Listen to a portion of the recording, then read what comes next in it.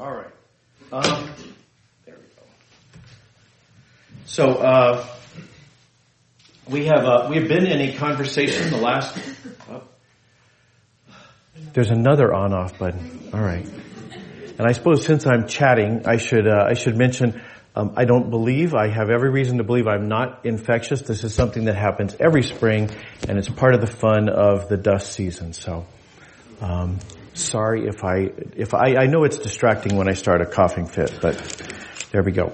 All right. So, we are in a conversation, about peace. And the reason for that is obvious. There's all kinds of things in this world that are everything from Sudan, where there's violence and the embassies being evacuated, down to, particular worries and anxious, things that make us anxious personally, our finances or some health challenge or, a relationship that's not what it should be. There's a broad spectrum of things that are not peaceful.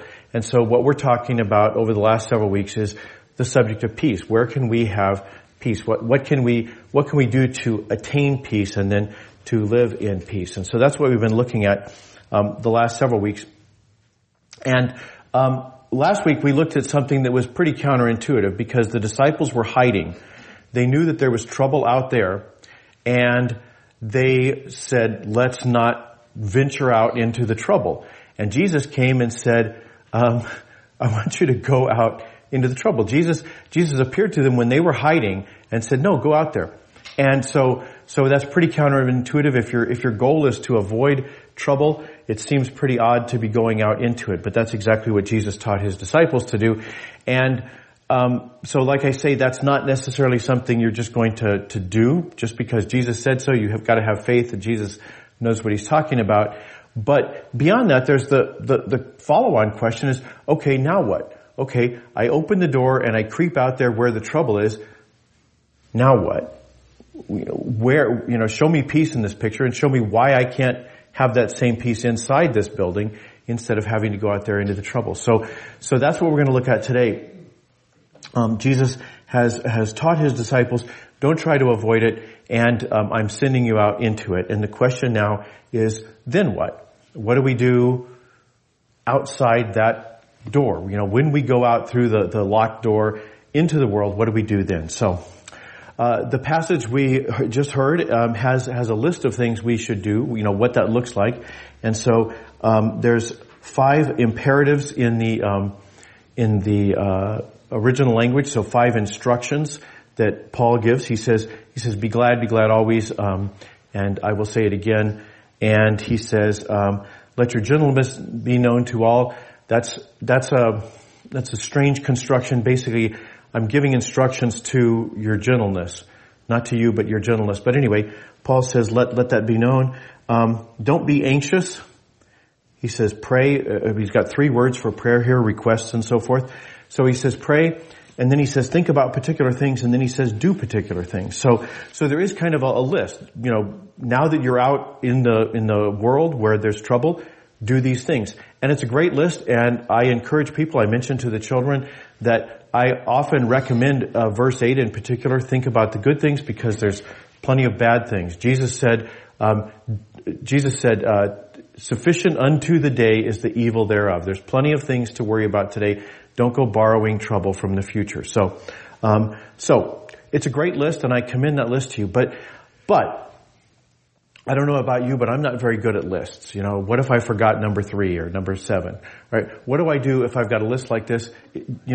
Can you do part of the list? Do you get a benefit from just part of the list? You get into questions like that, and also any list necessarily is like, okay, well, I think I did it, but I'm not really sure what it means to not be anxious. You get into interpretive challenges. And so instead of just a list, I want to look at this from a different perspective because as Jesus showed us with his parables, a picture is worth 1,000 words or 1,000 items in a list. If we've got a picture, that gives us additional context that we can use then to both to remember the list, but also to understand how does that list actually apply in my particular circumstances. So I'm going to look at the picture here. Now, Paul is not as good at parables as Jesus, so he tends toward lists.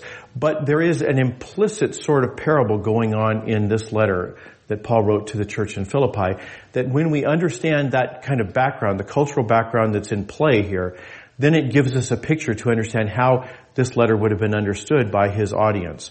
So what's special about Philippi? Well, we actually know something about Philippi because in the book of Acts, Luke is there and he's recording what happened on their trip. So he says, we went to Philippi, a city of Macedonia's first district and a Roman colony. So Macedonia is in northern Greece. That's roughly a picture, kind of the very bottom part of Macedonia. And the little square there shows you where Philippi is. And there's still some ruins from old Roman Philippi. And they've got their little amphitheater and stuff like that there, and a place to park tour buses. So there, Philippi is a real place, and it was a real place in the first century as well. So there is a particularity to Philippi. It's not just a generic city. Paul's writing to a particular place, and so we know where it's located, and Luke tells us it is the capital of this northern district of Macedonia, and he says, and it's a colony, a Roman colony. So what does he mean by that? What is a colony? Well, a colony is essentially an outpost of Rome, and I'll talk more about that in a minute. What is a colony? Well, it is a place where retirees from the Roman army would aggregate, and I'll explain why in a minute. But we know that a colony, its status as a colony was important to them because it figures in that story in the book of Acts. So in chapter 16 of Acts, as we continue in that story, when Paul and Silas are arrested, the charge against them, that the mob that arrests them and drags them before the authorities says this: these people are causing an uproar in our city. They're Jews who promote customs that we Romans can't accept or practice. So Rome is hundreds of miles away. It's over in Italy. We're in Greece. And he's saying, we can't, us Romans can't do the things that these Jews are telling us to do. So that's the position. So they're thinking of themselves very much as we are in Rome. We are, even though we're far away from Rome, we're in Rome. And later on, the authorities administer some Roman justice. They have them beaten with rods and thrown into a prison. But the next morning, when they come to straighten everything out, it develops. Paul says, by the way, we're also Roman citizens. And it's like, oops, we're in trouble because if the Roman citizens in this colony find out we're kind of skipping important steps, they'll be very upset with us. So the police reported to the legal authorities. They were alarmed that Paul and Silas were Roman citizens. If you were just locals, we could pretty much do what we want. But oops, this will be bad for us if you cause us any trouble because of it. So we know that the fact that they were a colony is really important to the people in Philippi. So this word colony, in fact, there are plenty of colonies. Corinth is a colony, for example, but Luke doesn't tell us that. The only place in the whole New Testament where the word colony is used is about Philippi. So they really took their colonial status seriously there, more so than Corinth did, for example. So what do I mean when I talk about a colony being a piece of Rome? Well, here's the idea. Suppose you're the Senate of Rome until it became useless, or later on you're an emperor. You want to rule the world, right? So you run everything from Scotland all the way down to the Middle East. So you're in charge of all of the Mediterranean world. You want to run the world, and that takes two things. First of all, you've got to conquer the world, and you can do that if you've got a big enough army and they're skilled enough. You can go conquer other countries and so forth. And so that's step one. But step two is what do you do with the army? So we just conquered Gaul. Now what do we do? Well, the way that Julius Caesar answered that after he conquered Gaul is he said, I'm going back to Rome. And he famously crossed the Rubicon. The Rubicon was part of the imaginary line around Rome that said, go ahead and conquer other people all you want. Do not come back home and conquer us, right? Do not have an insurrection where you take over the government. And that's really, people in Rome said, I really don't trust this guy. And so famously on the Ides of March, a conspiracy of senators stabbed him to death. So they assassinated Julius Caesar because he had crossed the Rubicon, because he had come too close to Rome with his army. He was treating Rome like it was part of France or Germany or Spain or someplace else. They didn't like that. They wanted the armies to stay out at arm's length, or better yet, in Britain or Spain, someplace far away. So you want the army far from home. But that also has a secondary benefit. First of all, they're not subverting the government of Rome. But secondly, they're there because what if the people in Spain decide they don't like being part of Rome anymore? And they say, forget these Romans, and they start a revolt. It's great, especially back in the olden days when you couldn't, send a C-17 full of troops or something. Back in the old days, it would take weeks or months for your army to arrive in Spain if you sent them from Rome. So it's good to have them nearby. So what they would do is after they conquered Spain, they would kind of retire the army. They'd say, stand down, keep your sword, you might need it at some point in the future, but we're going to put you on kind of a reserve status, somewhere between reserve status and retiree. And we will, since we just conquered this area, we're handing out pieces of it to our friends. You get a farm, right? You get a farm. Everybody gets a farm, right? So they would hand out farms to all of the retired soldiers. And they'd say, stick around here. And they would do this around particular locations that are colonies. And I don't know how well you can see them, but that looks like it's got measles. And the reason is because those are places where there are colonies. They had colonies all over the place. So lots of colonies. But for whatever reason, the one in Philippi, they really took their colonial status seriously. So that's the picture. A colony is a piece of Rome. And you get particular privileges. First of all, you got your farm when you retired. But second of all, you maintain your Roman citizenship. Even though you're not back in Italy, you are still a Roman. In fact, Rome came to you. That this little chunk of Greece is now part of Rome. And you've got all your privileges. You get a different kind of treatment in the courts.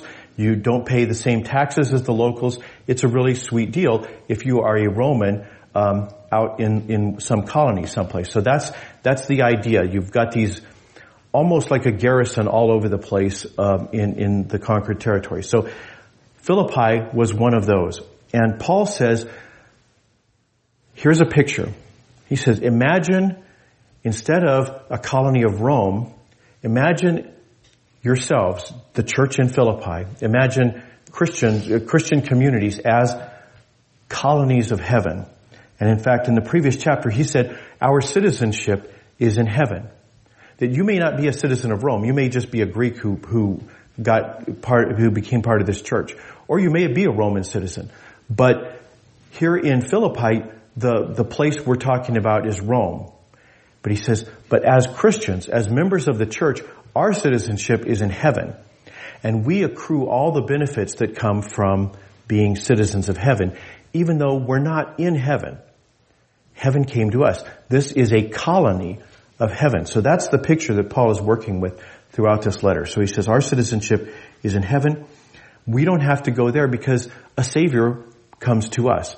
We look forward to the Savior when He returns, the Lord Jesus Christ. So, with that, it's a lot of cultural baggage and that we have to wade through that they would have understood intuitively. Again, whether they were Greeks themselves or whether they were Roman citizens in that colony, they would have understood this language. They would have understood the metaphors that Paul is using to describe the situation. So, with that background, let's go through the list again. So, Paul says, be glad in the Lord always. Again, I say be glad.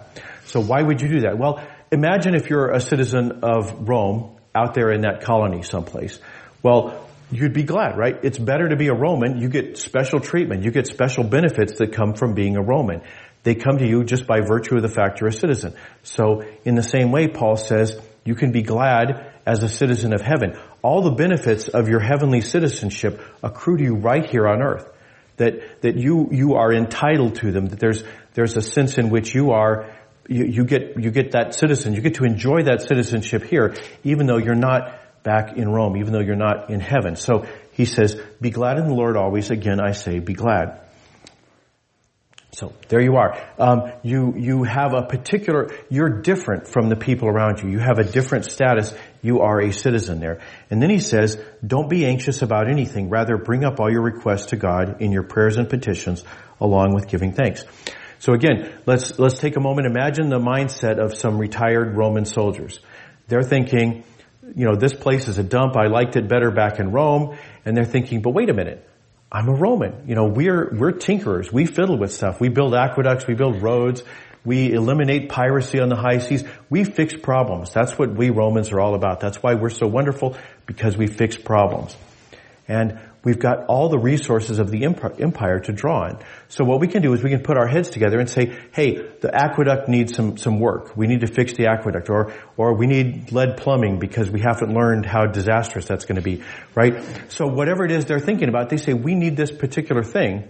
And they can ask the local governor, hey, will you give us the supplies, give us the material and the manpower so we can fix the road in this area or fix the aqueduct or whatever it is.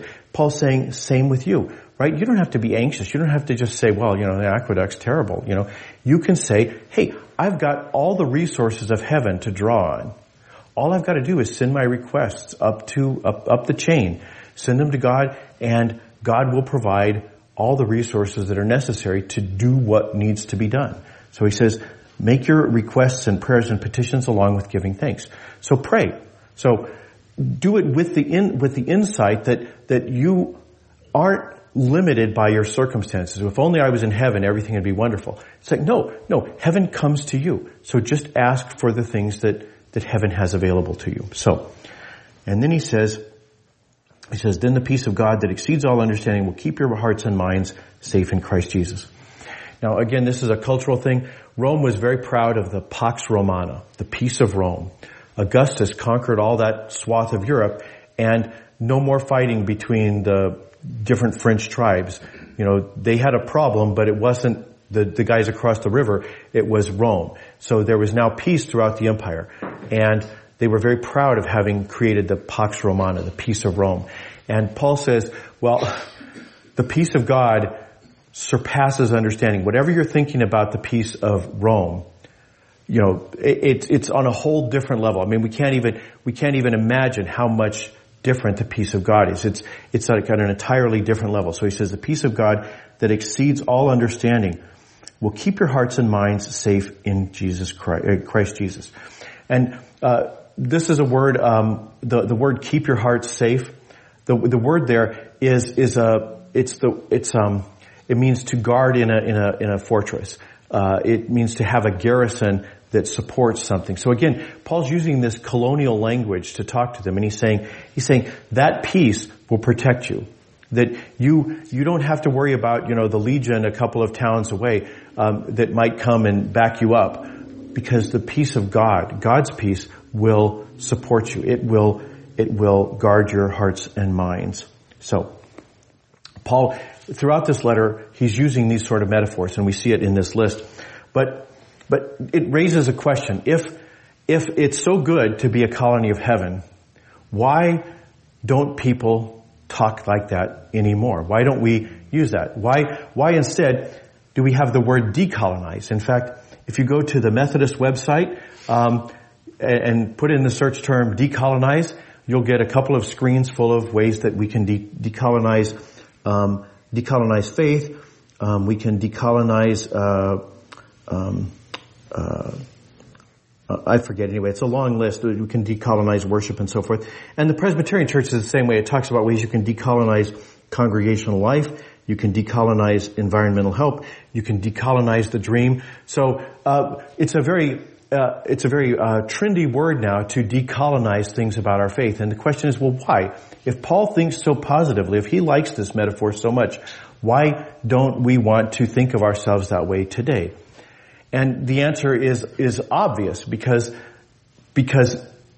Paul's looking at it from the point of view of the citizens of Rome. They're happy being citizens, right? But we know historically, oftentimes, colonial empires weren't so nice to the locals. If you had asked a Greek, how do you like the Roman Empire? He might have said, I'm not a fan. If same thing with Syrians or Spaniards, they would have said, yeah, not so much. And that's been the history, the British Empire, the Belgian Empire, read about the Congo, right? The colonialism can be very bad for local people. It may be a benefit to some people back in the capital, but it can be very bad for the local people. And that's, Paul is aware of that. You know, we have the same debate often, right? Should we celebrate Father's Day because some fathers are really terrible? Should we call God Father or should we call him Creator? This is a debate we often have in mainline churches. And my answer is, well, Jesus called him Father and that's good enough for me. But more to the point, Jesus is painting a picture. He's not saying be like the father next door. He's saying picture what a good father is. You've obviously got some standard, otherwise you wouldn't be complaining about that guy next door.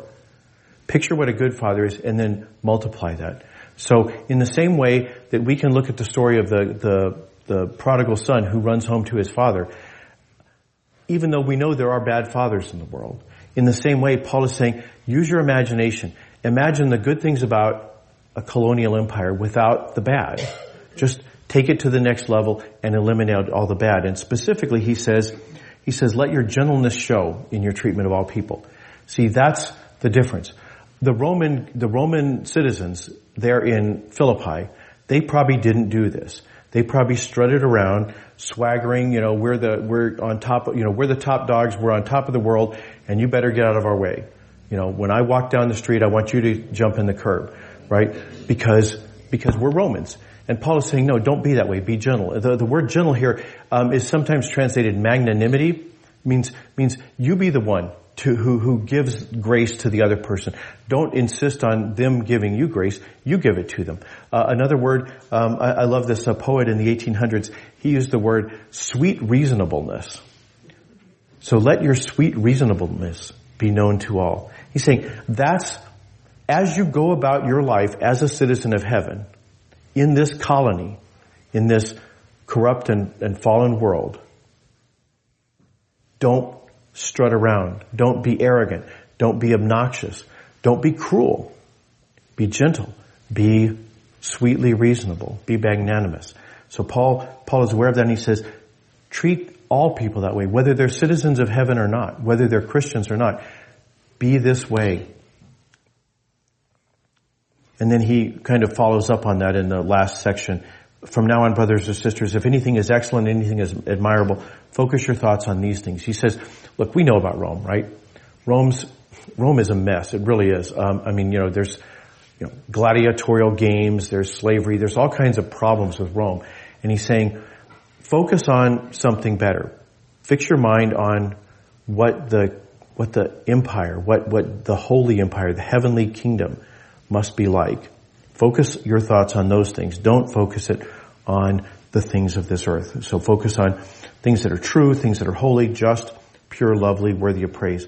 And then put them into practice. He says, use examples. If you know a Christian who is doing these things, follow them. So he's saying, you know me personally. You Philippians know Paul. And he says, follow other people. Use them as an example, because this is the way we live as citizens of the kingdom of heaven. This is the way we act as a colony in a hard world with all kinds of problems.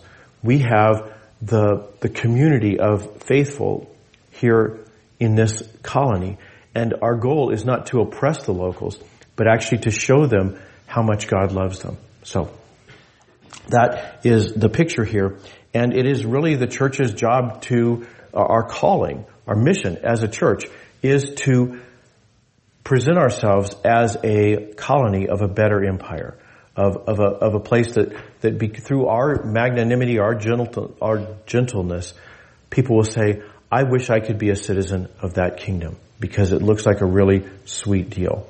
You get all kinds of advantages. You don't have to wait until heaven, until you die to go to heaven. You have all the advantages of heaven right now. You don't have to be anxious, and you can draw on all the resources of Almighty God. It's a great picture if we present it to people with gentleness, with sweet reasonableness. So that's what we do with the peace that Jesus gives us as we go out into the world. Let's pray. Father in heaven, we thank you for this picture. We don't have colonies, and for most of the last really all of the last 2,000 years, the colonies we do have are nothing we want to model ourselves after. But help us to have a vision of what the kingdom of heaven is and what it offers us as we see ourselves as outposts of heaven in this world. Help us to do the things that Paul has called us to do. Help us to think about the good things that you present to us. Help us to not be anxious. Lord, bless us with all the goodness of heaven as we seek to show it to the world. Through Christ our Lord. Amen.